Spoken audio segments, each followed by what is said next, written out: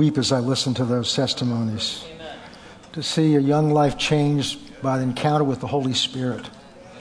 And the importance of the Holy Spirit is to realize you carry Him with you wherever you go. Now, God's in heaven, Jesus is there, but the Spirit of God is God's gift of His love for you to help you. He's a helper. He's a friend. And getting to know Him is just changing my life. Praise the Lord.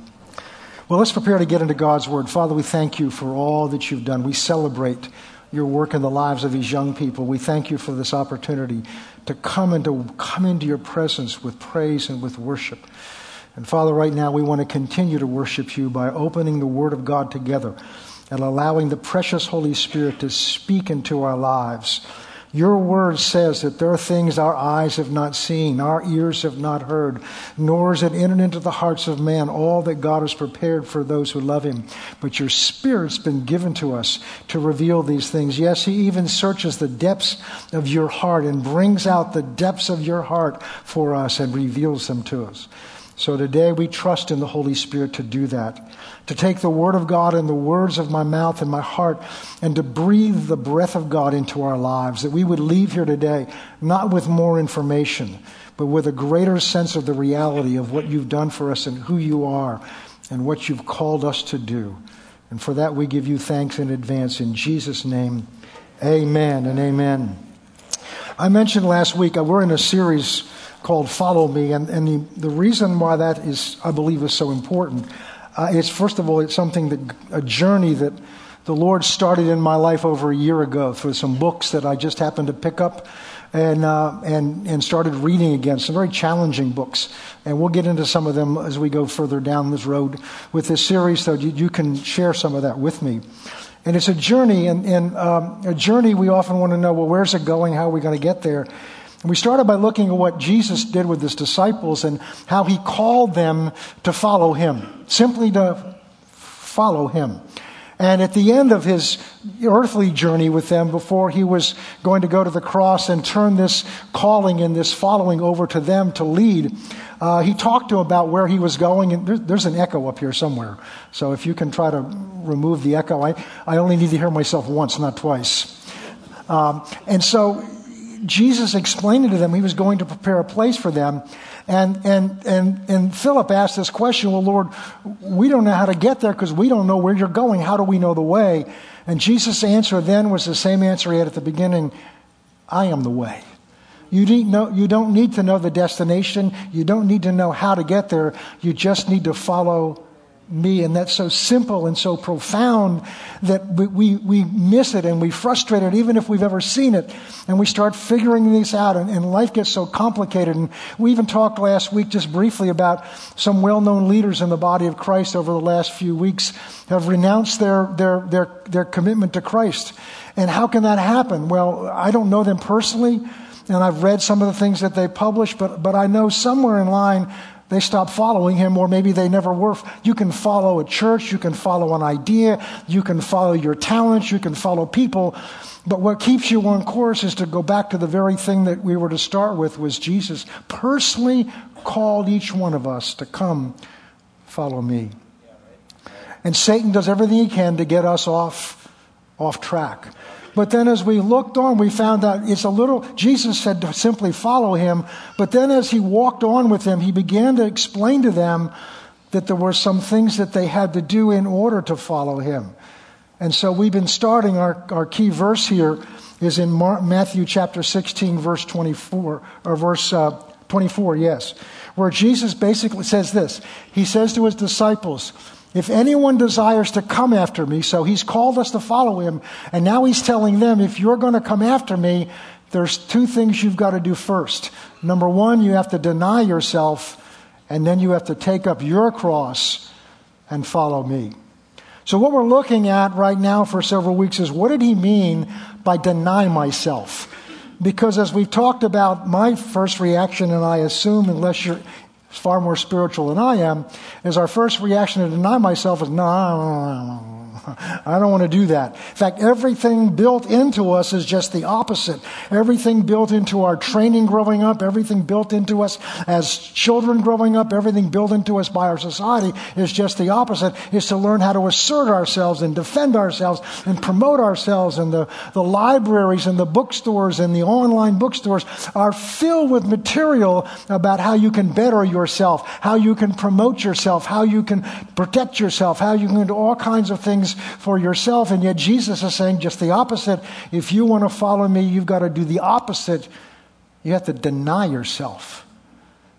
But we began to look at some basic things about this. First of all, the one that says this to us loves us far more than we'll ever love ourselves. And the Bible says he demonstrates his love for us in that while we're still sinners and enemies of God, he came and gave his life, shed his blood to redeem ungodly people, selfish, self-centered people such as you and me. And he did it to prepare a place for us and to redeem our lives so that we can stand before a holy God, holy and without blame, and live in an eternity with him. So the one that did that loves us far more than we love ourselves, and he's the one that says you've got to deny yourself. So there must be something about this denying ourselves that's not a loss, but it's a gain. And then we began to look at what the word deny tends to mean to us, and that's not what I believe Jesus is talking about. Now, just a caveat here. There may be other aspects of what he meant that we're not going to get into. This is what I believe God's been showing me for my life, and I believe when he does that, I'm supposed to share that with you. So we talked about what he does not mean. Firstly, does not mean destroy yourself. He's not meaning deny that you exist. He's not meaning deny that you breathe. He's not meaning, you can't enjoy life. You can't, because God put us here to enjoy our lives, but with certain conditions and certain restrictions. And those are designed so that we don't get hurt in that process of enjoying our lives. So it doesn't mean to deny that you exist. It's not a self-denial in the sense of the aesthetics that the Eastern religions teach, which by some, and there's a certain joy you can get out of denying yourself and by your own control, but there's this false pride in that, and the pride is I'm more in control of myself than you are. So it's not those things. And then the last thing we looked at is it's not something you do. So it's not something that I did that. It's a change in our mindset. Several places it says we're to have the mind of Christ. Philippians says put on the same mind, have the same mind that Christ Jesus had. And if you look at what he says afterwards, it was what we're going to talk about. It was a denial of himself. So it's a mindset. And we began to look at this mindset and what he means by this. But to do that, what the Lord took me back to is to go back and look again at the very foundation of what is it Christ did for us on that cross. What is it Christ did for you that you received when you came and received him? And we went back and looked at a whole bunch of scriptures about things that God did for us. And every one of these has one thing in common. What we have with God now because of Christ, we have because we are in him. If any man be in Christ, he's a new creation. All things have passed away and all things become new. The reason we're a new creation is because of the one we're in. And see, I think we've had the image that when you come to Christ, he does this thing with you and then sends you out, and he's there as a helpful resource. Come to church, learn about him. But you're now to take what he's done for you and you're to build on that yourself. But that's not what the Word of God says.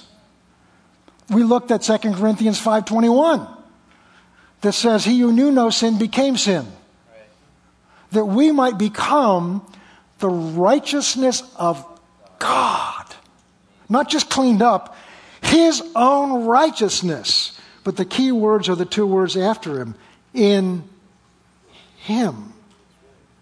We looked at Ephesians chapter 2 and how God proved his love and poured his love out for us. And all of that is through Christ, in Christ, or because of Christ. And so the picture we began to get is that what God has done for us is because he's brought us into Christ. And so we've now been joined to Christ. So we talk about, well, Jesus is with me. No. Yeah, he's with you like your feet and your hand and your head's with you. They're with you, but the reason they're with you is you're one with them. So you can't go anywhere without your head. My mother used to say, if my head wasn't attached to me, I'd forget it. But that shows you the exact thing. She knows, she has confidence her head's with her because it's attached to her. It's part of her.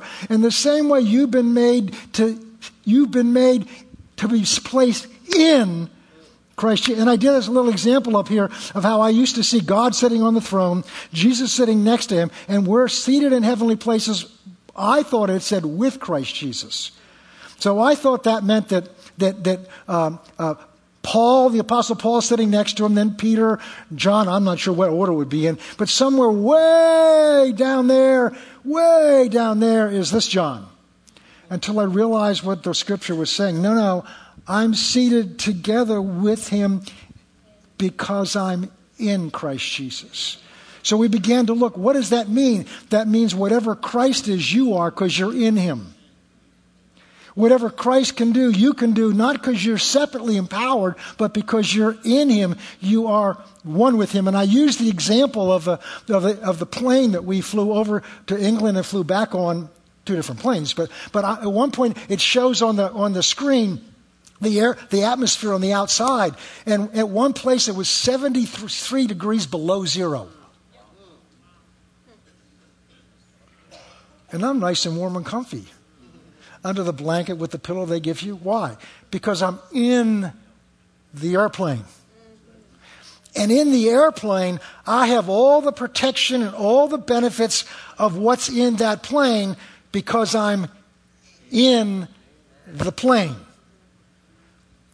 And that's the same image we have because you're in Christ. And so, as I were preparing this and going over the beginning, let me explain something to you, because getting this concept of being one with him is a little strange with our mind, because I'm standing here and he's seated at the right hand of the Father. But the union, the oneness we have with him is not a physical oneness.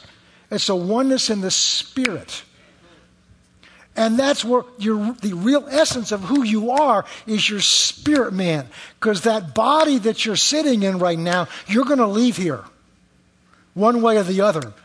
And the real you on the inside is either if Jesus comes back soon, you're going to go up and meet him in the clouds, or when this body quits, you're going to leave that body, and the real you is going to go one of two directions. And I pray today your real you is going to go up and not down. But it's not staying here. That's the point we're making. So just to kind of encourage you in that. So then we began to look at how Jesus taught about this. Because the ramifications of this are so important. And this is part of the mindset of what it means to be in Christ and to walk with him. Because Jesus uses an example to teach his disciples a point. And it's in John 15. We're not going to read through it the way we did last week. Jesus said, my Father is the vine dresser. He's the farmer. And he used vine. We're going to use a tree because we can relate to that better. And he's saying, I am the tree. I am the trunk of the tree, and you are the branches. Because the point he was making, and the point I made last week, is that because we are in Christ, I'm in Christ, Denny's in Christ, Dawn's in Christ, Ann's in Christ, all of you that belong to Christ, you're in him. And because we're in him together, we're in one another. And here's the point. This is so important. And it's took me a while to get this, so I'll understand if it takes you a little while. That means that the only relationship that we have with each other is through him. That has an immense significance, so it's worth spending the time on. And I showed you the example of a tree, and Jesus uses a vine. A tree has branches on it, but the only living relationship they have with each other is because they're part of the same tree. So the branches on the top have no independent relationship with the branches on the bottom except through the trunk of the tree. And that began to transform my marriage. Because when I first read this and saw this, I struggled with it because the first thought, well, wait a minute. If my only relationship with my wife is through Christ, then I'm going to lose out. And then it dawned, how can I lose out? Don't we talk about Christ being the center of our marriage? I hope you talk about that if you're married. Well, how can he be the center of us if we're independent of him? He's the glue that holds us together. Not my emotional love for her, not her physical attraction. That's wonderful, but the real glue because I got to tell you, if you've been married more than a little while, and we've been married 52 years, there are times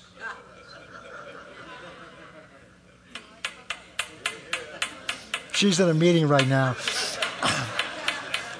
There have been more than one occasion. There was one point in our marriage, and it was not her, it was me. I was about to pack my bags and leave.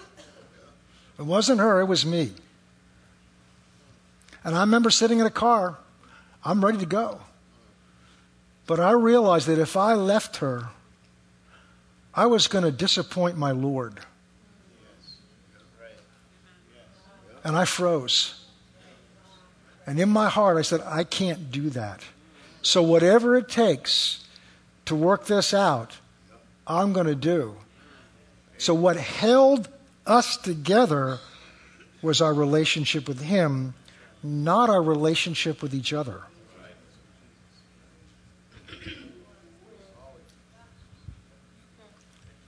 But more than that, my relationship with you and your relationship with me, your relationship with each other, is only through Christ. We talked about last week, the wonderful thing in this church is how the Spirit of God has blended together people from different races, many different nationalities, and what we have in common is not the way we look on the outside, not our age. I mean, you can get excited a bunch of teenagers. Why? Because what they have in common with us is the same Spirit living in us, and there's only one Spirit, and He joins us together. And down the road, we'll talk about how this applies in our life. Secondly, the branches of that tree cannot produce fruit on their own. Jesus said, apart from me, separated from me, you can do nothing. Not a good job, not an inferior job, nothing. A branch gets the life to produce the fruit from the trunk of the tree and the root system. On the other hand, the trunk can't produce anything without the branch. And that happens because the branch and the trunk are one. They have the same identity. I've never yet looked at the branch of an oak tree and says, that's branch number 1, that's branch number 2. I say that's an oak tree. So the branch has the same identity as the trunk of the tree and as the fruit or the leaves that come off of it.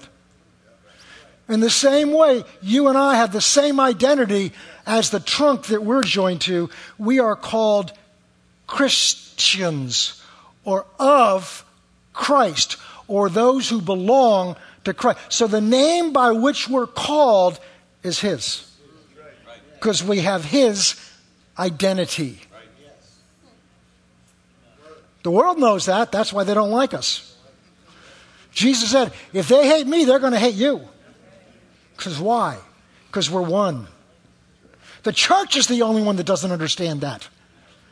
And we squabble among each other. We're jealous among each other. Why? Because it's Satan's weapon to try to see us as separate from one another. And so what we began to do is we began to look way back in the garden in Genesis chapter 3. We see this was his weapon from the very beginning, was to try to get Adam and Eve to see themselves as separate from God. Because until that point, they saw themselves as one with God. There was nothing separating them from God. They were so caught up in who God was, and there was no barrier between them, they didn't realize they had no clothes on.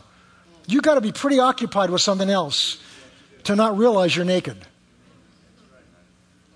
And then there's chapter 3. We saw what happened in chapter 3. We saw that Satan comes and gets Eve to question, has God said to you, you shall not eat of that tree? And I'm not going to go into the details. I've done series on this. The mistake she makes is answering him.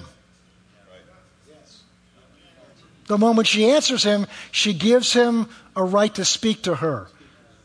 You don't have to answer Satan. You don't have an obligation to explain things to him. And then the moment she does that, he then directly contradicts God's word and says, he's lied to you, basically what he says. And then he goes further and says, he's trying to keep something from you because God knows something that he didn't tell you. Well, there's a shock, isn't it? God knows something he didn't tell you, and he's withholding something from you. So the subtle implication is because God's withholding something from you, you have a right to get it for yourself. That's what's underlying this conversation. And then it says she saw the fruit. She saw that it was good to eat. And then she saw that it was good, it would make one wise. So she's choosing, listen carefully, she's choosing to go after her own independent wisdom apart from God. Remember what I said, Satan's device is to see us separate from him. And the moment they take an act separate from what God told them, they fall. And Jesus comes to restore that. We talked about that last week. But what we're going to look at is now we're going to look at Jesus as an example of this same battle and how he won it. What Satan came after with Jesus is the same thing he came after with Adam and Eve in the garden. So let's go to Matthew. Jesus is an example. First of all, I'm not going to have time. I don't want to go through all the scriptures. But Jesus knew that he was one with the Father. And he only saw himself in terms of that unity, that union with the Father. Jesus said in John 5:19, the Son, myself, I can do nothing of myself, only what I see my Father do. Doesn't that sound like the branch can do nothing apart from the vine? John 5:30, he said, I don't seek my own will, but I only seek the will. In other words, I have no independent will of my own. Now, a psychologist gets a hold of that and they think this guy had trouble. He had no sense of his own dignity, he had no will of his own. But Jesus was the freest man that ever walked on the earth. Because the freedom was he was freed from the dominion of his own will. John 12:49, he only spoke what he heard his Father speak. Boy, a psychologist could have fun with that. Let's look at Matthew 19. I wanted to show this one to you. Matthew 19, verse 16 and 17. Now, there's a rich young ruler come to him. I think that's the one. And he comes and he says, now behold, one came to him and said, good teacher, what good thing shall I do that I may have eternal life? Look at verse 17. Jesus said to him, why do you call me good? Wait a minute, this is Jesus. This is Jesus who never sinned. And his response was, why are you calling me good? No one is good but one, that is God. But if you went in or left, keep the commandments. So Jesus is stopping him. So wait a minute, whoa. The goodness you see in me doesn't emanate from me. It's a reflection of the one that I'm one with. So Jesus understood this. This is Jesus we're talking about. Now Satan tries to get Jesus to do the same thing he was successful in getting the couple in the garden. Let's go to Luke chapter 4.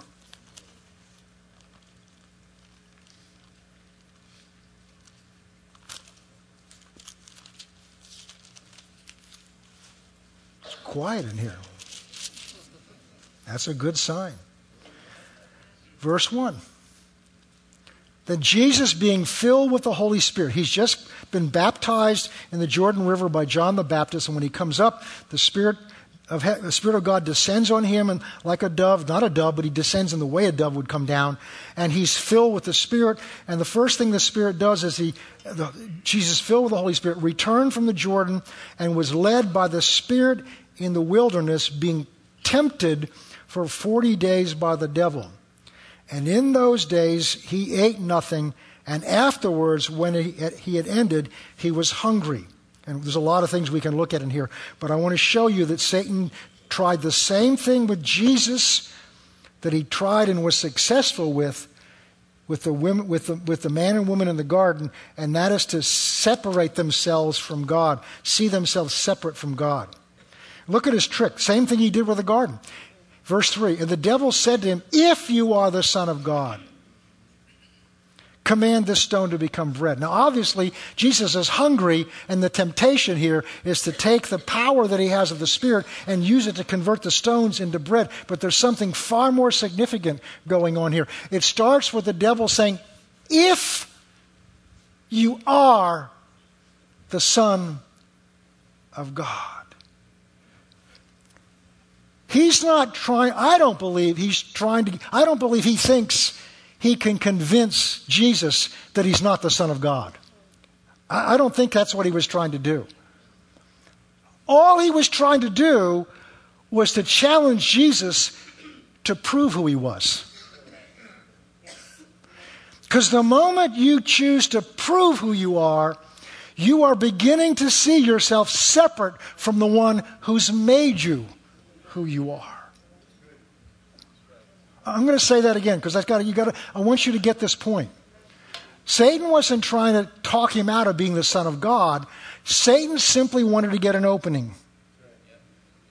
And if he can get Jesus to defend himself, because first of all, if Jesus defends himself to Satan, he's acknowledging that Satan has some position and authority or some reason why Jesus should defend himself to Satan. The best thing you can do with Satan is ignore him. He hates it. He wants attention. Now, there are times you need to take authority over him, but he loves attention. But the moment if Jesus had defended himself, he's now seeing himself because as long as he sees himself as one with God, why does he need to defend himself? He's one with God. He doesn't need to do anything to justify himself or explain himself. He's one with God. But if he defended himself, if he tried to prove who he was or justify who he was, he's now beginning to see himself separate from God. And I've got to prove that I belong to him. You have to prove you belong to him if you're in him.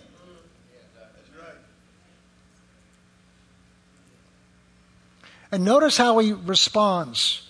Jesus does not fall for the temptation. Verse 4, Jesus answered and said, it is written. Notice each one of these temptations he answers with the word of God. Nothing more and nothing less. It is written, man shall not live by bread alone, but by every word of God. Jesus is basically saying here, I live only by what God has said, not what I say, not what you say, or anyone else says. Jesus is reasserting who God said he was. Because God said it, I don't need to defend it. Everybody okay? Follow me? Verse 5, so the devil's going to try again. The devil taking him up on a high mountain showed him all the kingdoms of the world. And a moment of time, and the devil said to him, all this authority I will give you and their glory, for this has been delivered to me, and I give it to whomever I wish. Now stop for a second. In order for this to be a temptation, Satan had to actually have that authority to give him. And notice he says, it's been delivered to me. Who delivered it to him? Adam did. Otherwise, it wouldn't even be a temptation.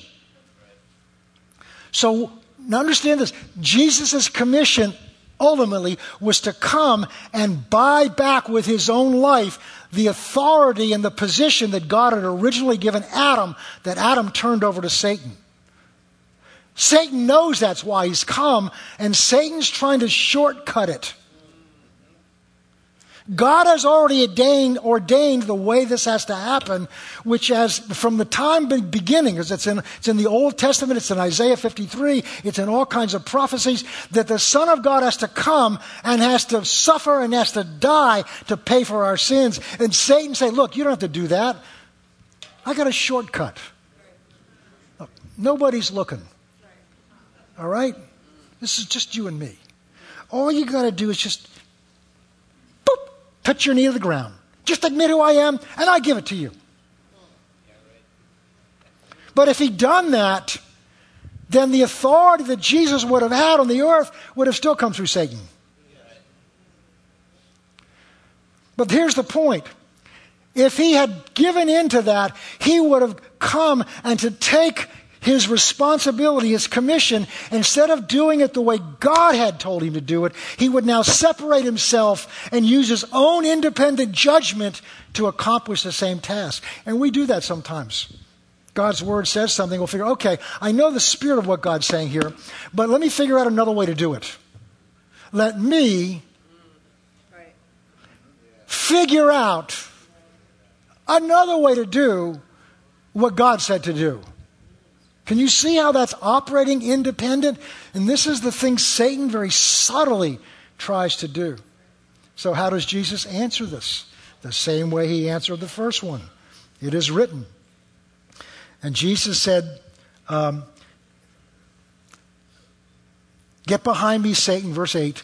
For it is written, you shall worship the Lord your God, and him only shall you serve. So Jesus goes back. He says nothing here. Listen carefully. He says nothing here and does nothing here that varies at all from what God has said. Because he's one with him.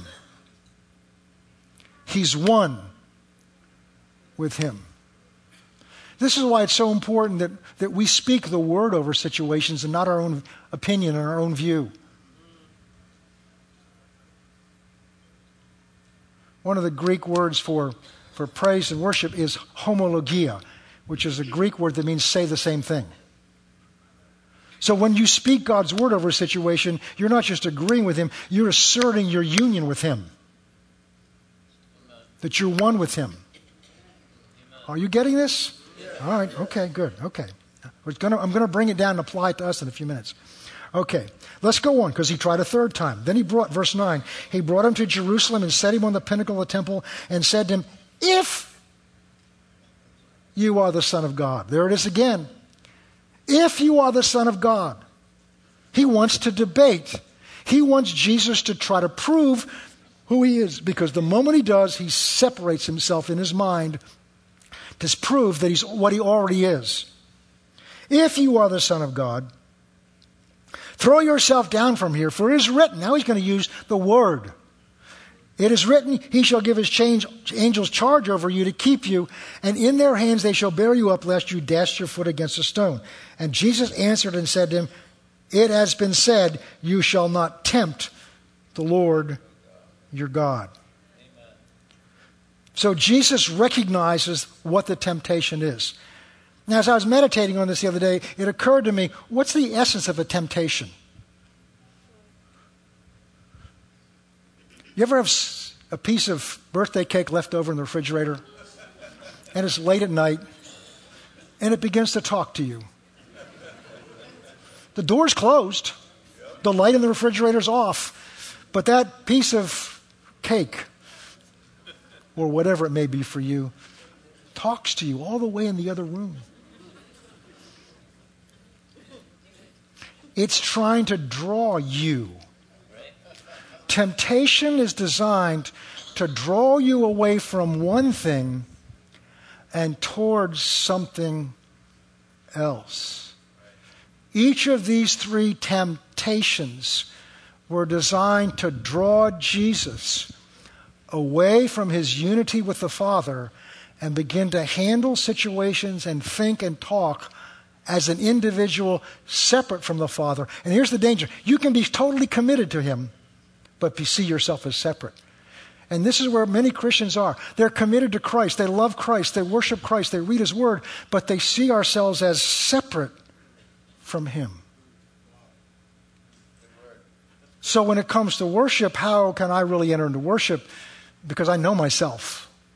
How can I have confidence when I pray that I have confidence that he'd hear Jesus, but why would I have confidence he'd hear me? Because I know I'm committed to Christ, I love the Father, but why would he listen to me? But if I'm in Christ, I'm one with him. He sees me the same way he sees Christ. Why? Because I'm one with Christ. I'm in Christ.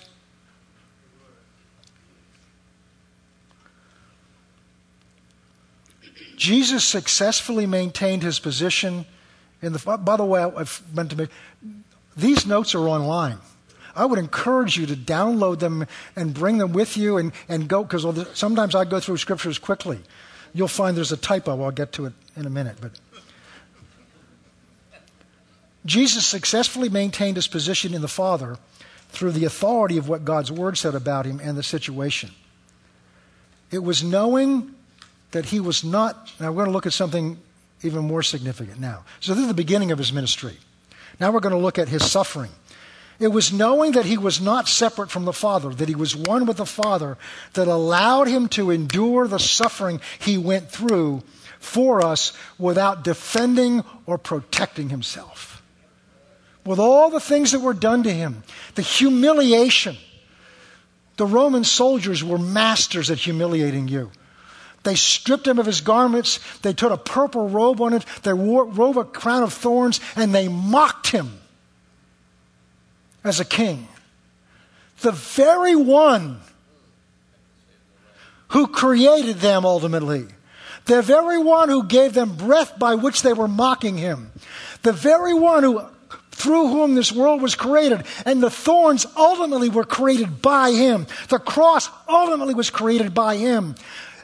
And yet he did not defend himself. He had every right to assert who he was. Don't you know who I am? Not only that, don't you know why I'm doing this? I'm doing this to save your soul.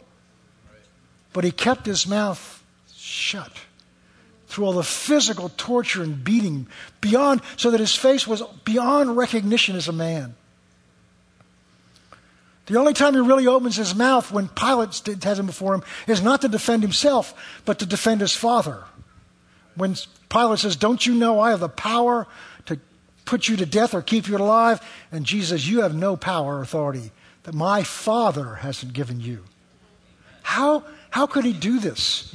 The Apostle Paul, with all of his commitment to the Lord and all of the things he'd gone through and his amazing faith got to a point when he is challenged and he speaks back to the high priest.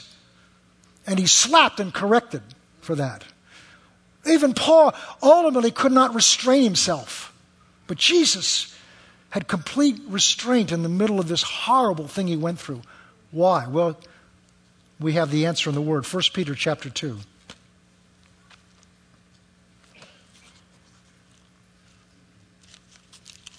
Well-known verses on healing, but we're going to look a little bit before that. We're going to go to verse 13.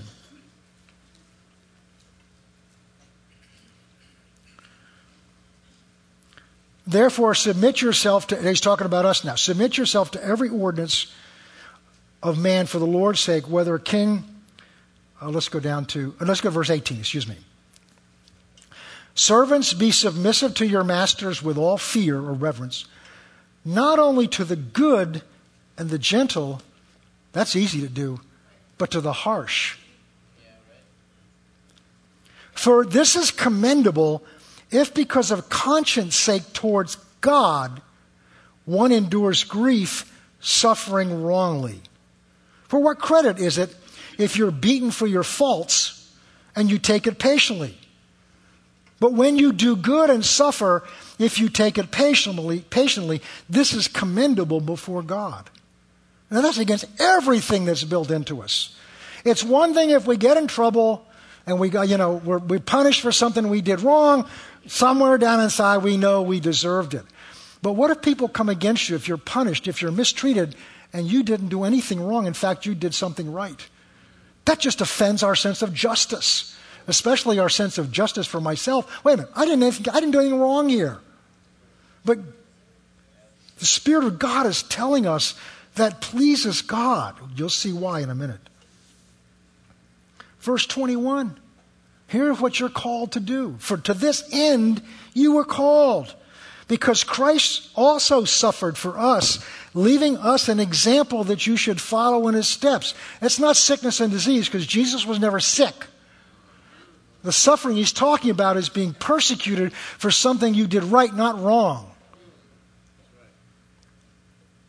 That we should follow us at verse 22. It's talking about him who committed no sin, nor was deceit found in his mouth, who when he was reviled did not revile in return. He didn't defend himself. He didn't strike back. He didn't assert who he was. He told the disciples when the guards came to arrest him, he says, if I wanted to, I could call out and 1,000 legions of angels would come down and rescue me. But that's not what I'm called to do.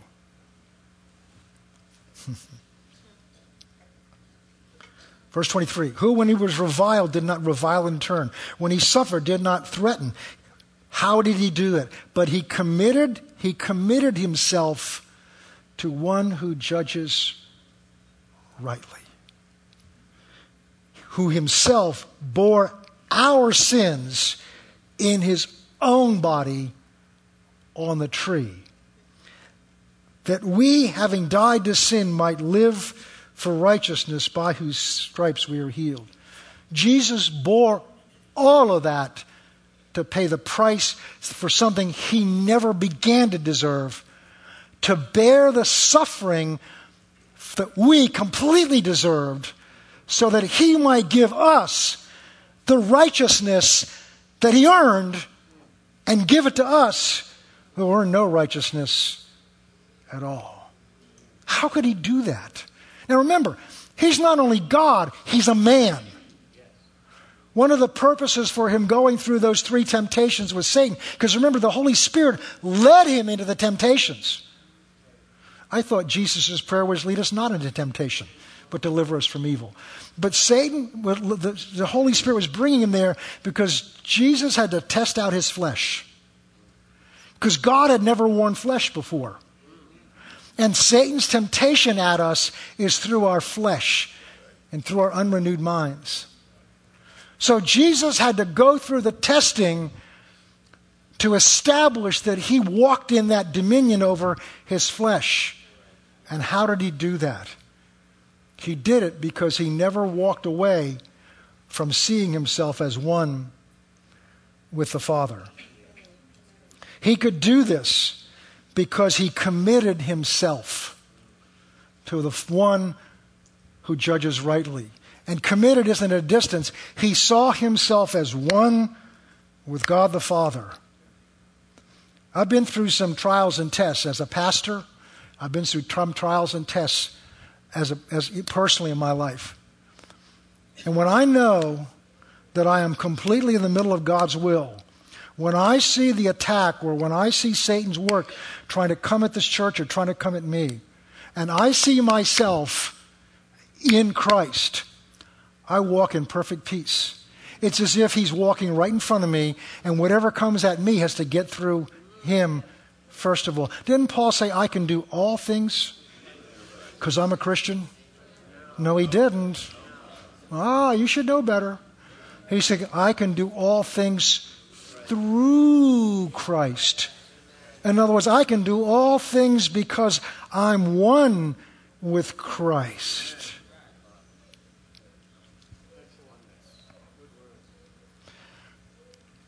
Well, that's Jesus. Let's go to Acts chapter 5. Jesus has now gone to the cross, been raised from the dead, and he's turned this over to his disciples. And they've spread the word by the power of the Holy Spirit. And now we're going to look at them as they get tested. What's happened now is Peter's preached this amazing sermon, and miracles happened. And they get arrested. And they get threatened. And then they're released. And they've been threatened that you can do anything you want, just don't preach in that name. And they go right back out and start preaching in that name, knowing they were going to get arrested again. How can you do that? And so they get arrested again. And they're brought before the council. And they don't know what to do with them. The problem they got is the word of this miracle is spreading, and they're afraid that if they punish these guys, that they're going to have a riot on their hands. So this wise man, this Rabbi Gamaliel, stands up and basically says, look, just remember, we've had these things happen before. And people stir up this thing and stir up that thing. If we just wait, it'll burn itself out. Unless, of course, it is of God, and then you don't want to be found opposing God. So with that background, this is what they decided to do. We'll pick up in verse 40. So they all agreed with him. And when they called for the apostles, they didn't just let them go and beaten them. And then they commanded them that they should not speak in the name of Jesus, and they let them go. So they departed from the presence of the council, rejoicing, not that they were free, but rejoicing that they'd been counted worthy to suffer for his name's sake. And daily in the temple and in every house they did not cease teaching and preaching Jesus as the Christ. Don't these guys get it? Every time you do that, you're going to get beaten. A screw has to be loose up there somewhere. That if you're beaten, it's understandable if they rejoice because they let him go. They could have their wounds dressed, and then let's find somewhere so they don't know what we're doing, but we can still preach Christ. No, they rejoiced that they had been beaten, not because they were masochistic, not because they enjoyed being, but because it told them something. What did it tell them? That they were worth. It was proof of their identity with Christ. Earlier on, it said that the authorities saw these were uneducated men. It said they were Galileans. That's hard for us to understand. But Jerusalem at that time was a very cosmopolitan city. Many nations were represented there. Many races were represented there. Highly educated people were there. And the Galileans were country bumpkins. So to call them Galileans was basically to say they're a bunch of hicks. And it says, but they noticed these were uneducated hicks, but there was something special about them because they could tell they'd been with Jesus. What they didn't understand is they weren't just with him, they were in him. They were in him. One last thing we're going to look at. Let's go to Matthew chapter 5. This is in the notes, it's 4, but it's 5. Matthew chapter 5.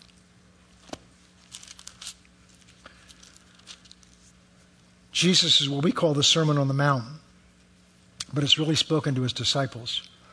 And it's a series of lessons where he says, this is what you've heard before, this is what the law required, but you're going to find out as the righteousness of God requires something greater.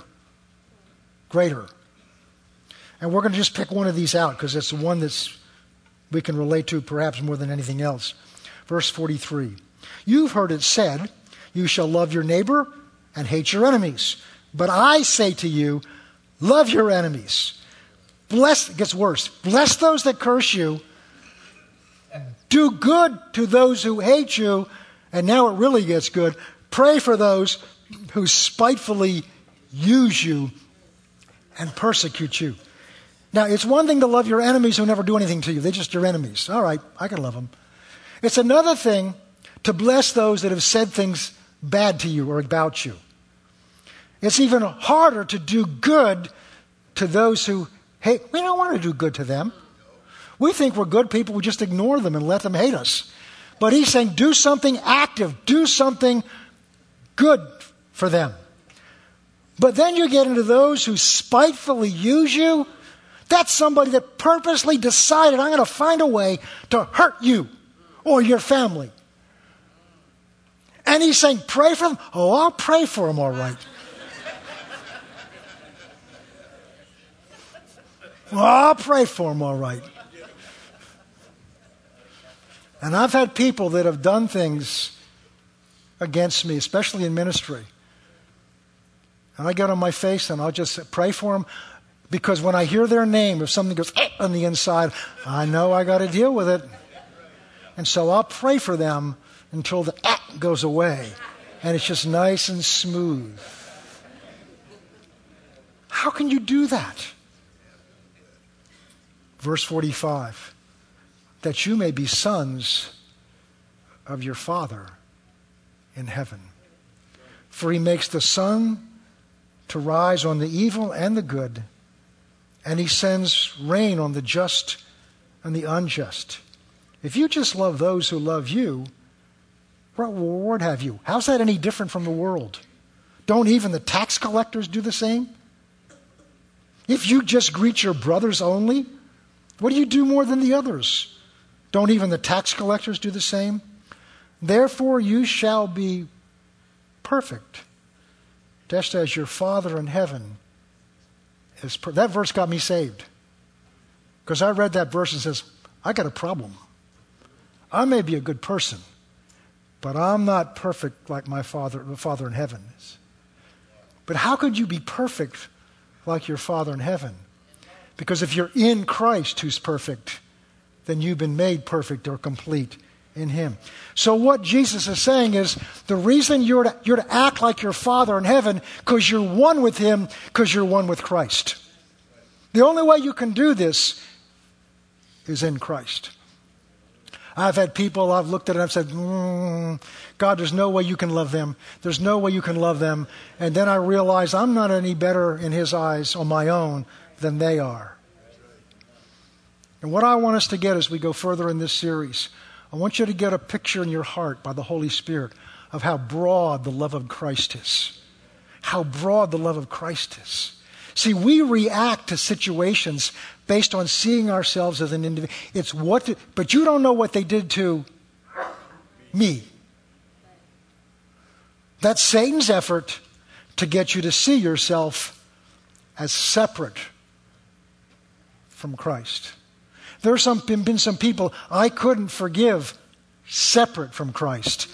But in Christ, I can forgive them because his love has been shed abroad in my heart by the Holy Spirit. Amen. So to deny yourself, what I believe Jesus means there, and there may be other applications to it, what I believe he means is not to deny you exist, not to deny that you see and but to deny yourself the right to act, to think, respond in any way as if you're separate from him. And the way that begins to come up in our life is when somebody does something against you. It'll come up in other avenues. But the clearest way is when somebody does something to offend you. To offend who? Offend you. And if they've offended me, that means I'm seeing myself as separate from Christ because they're not going to offend him. It also means that I begin to see how people relate to Christ as more important than how they relate to me. So as we go down this journey together, we're going to go through applications of this so that you can see how to begin to apply this in your life. So to end, what we mean by to deny yourself means to deny yourself the right to see yourself, to think about yourself, to respond to people and situations as if I'm independent from Christ. I don't have that right. I'm not independent from him because I'm in him, but I can see myself and act as if I'm independent from him. And Satan can't separate you from Christ, but he can tempt you and deceive you into seeing yourself separate from Christ. And on our own, we can't make it. And this is why I believe we're going to see many people fall away. The Bible says in the last days, many are going to fall away. Why? Because they have not learned how to follow him and walk in him, and they're trying to do it on their own, and you can't do that. Let's pray. Father, thank you so much. Lord, I recognize that when I first saw these things, they were difficult to truly grasp. And I pray again today, as I have before, that the precious Holy Spirit will do what only he can do. He'll take the word that we've read and the words that have been spoken and begin to work in each one of our hearts and to see that application in our lives. Father, we thank you so much for what you've done for us in Christ. And I believe it will take an eternity for us to truly grasp the enormity of what you've done. But may we start today to grow in our understanding.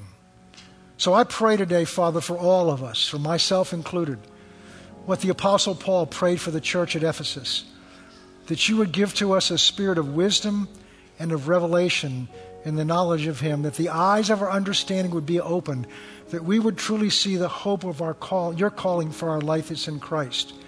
and that you would strengthen us by your Spirit in our inner man, that Christ may be able to dwell, live his life in us and through us by faith. Being rooted and grounded in love, we might come to know together and together with all the saints what is the breadth and length and height and depth, and to know the love of Christ, God, that's in Christ Jesus. Now unto him who's able to do exceedingly abundantly beyond all we can ask or think, according to that power that's at work in us. For it is God who is at work in us, both to will and to do his good pleasure. And for that we thank you in Jesus' name. Amen and amen. Before we close the service, we all